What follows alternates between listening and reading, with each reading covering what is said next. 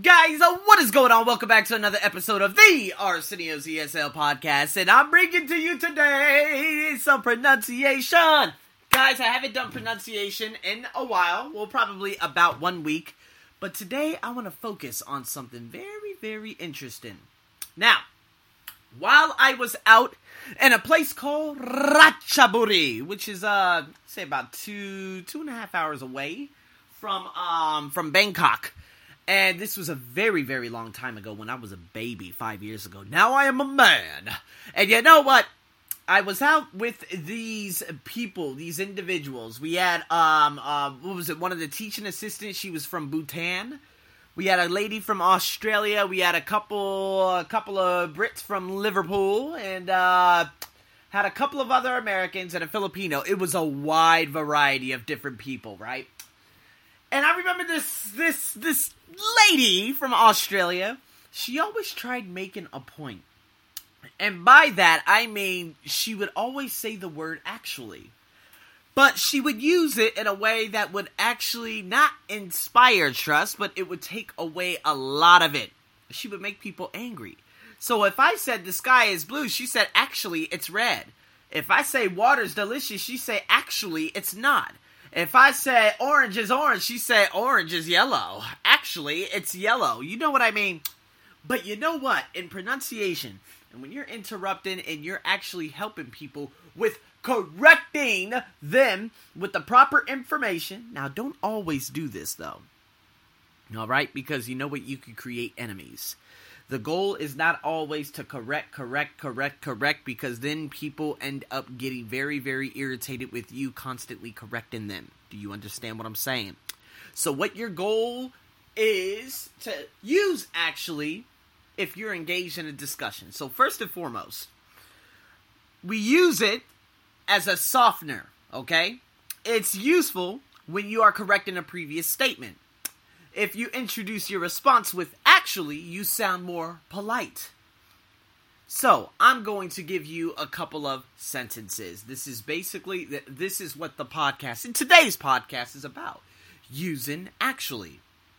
So, if one of your friends say, Mark Twain, he wrote the book, The Lord of the Rings.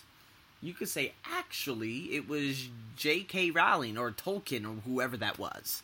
Right? You could say, Mount Fuji is in Thailand. You would say, actually, it's in Japan, near Nagoya, or in Nagoya. You could say, Australia is the biggest country in the world. Actually, and the thing is, don't say, actually, it's not.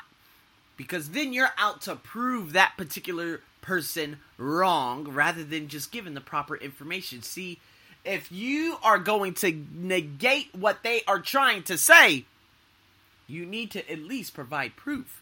So actually, it's not. The biggest landmass country in the world is Russia. Now, if you say, actually, it's not, and you end the statement, then an argument can proceed shortly after that.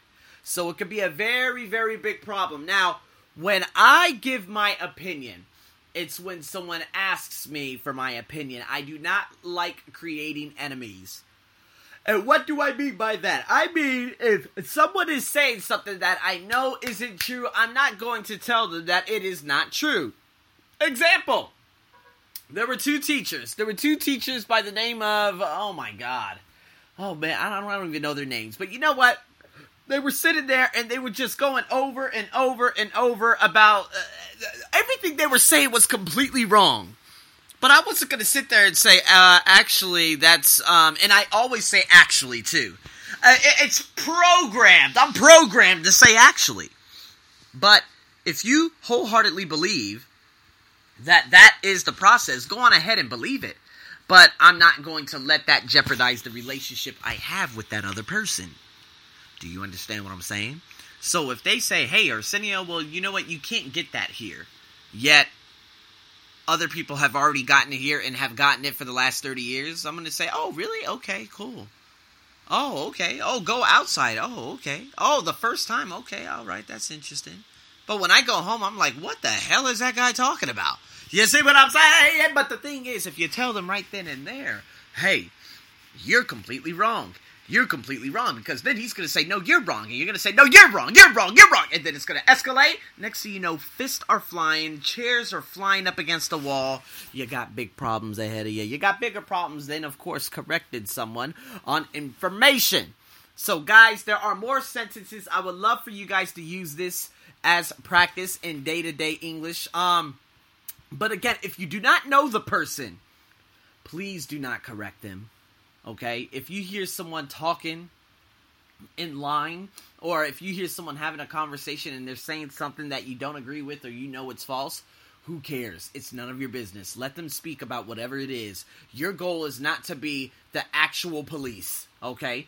Don't be the police, quote-unquote, actually police, because then people will get very, very angry with you. It's kind of like, someone who comes up to me and tries fixing my tie that I deliberately messed up on purpose.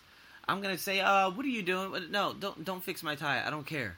Well, you don't look. I'm like, listen, I look the way I look, and that's all I care about. How about that? You see what I mean? So, guys, very, very crucial information here. Please take that with you and share this podcast with your friends, because I know a lot of you out there, you love correct it, and you know what? It could get you in trouble. So be very, very wary of this. So, guys, with that being said, thank you for turning in to another ESL podcast. I'm your host, Arsenio, as usual. Please make sure you like and share it. Over and out.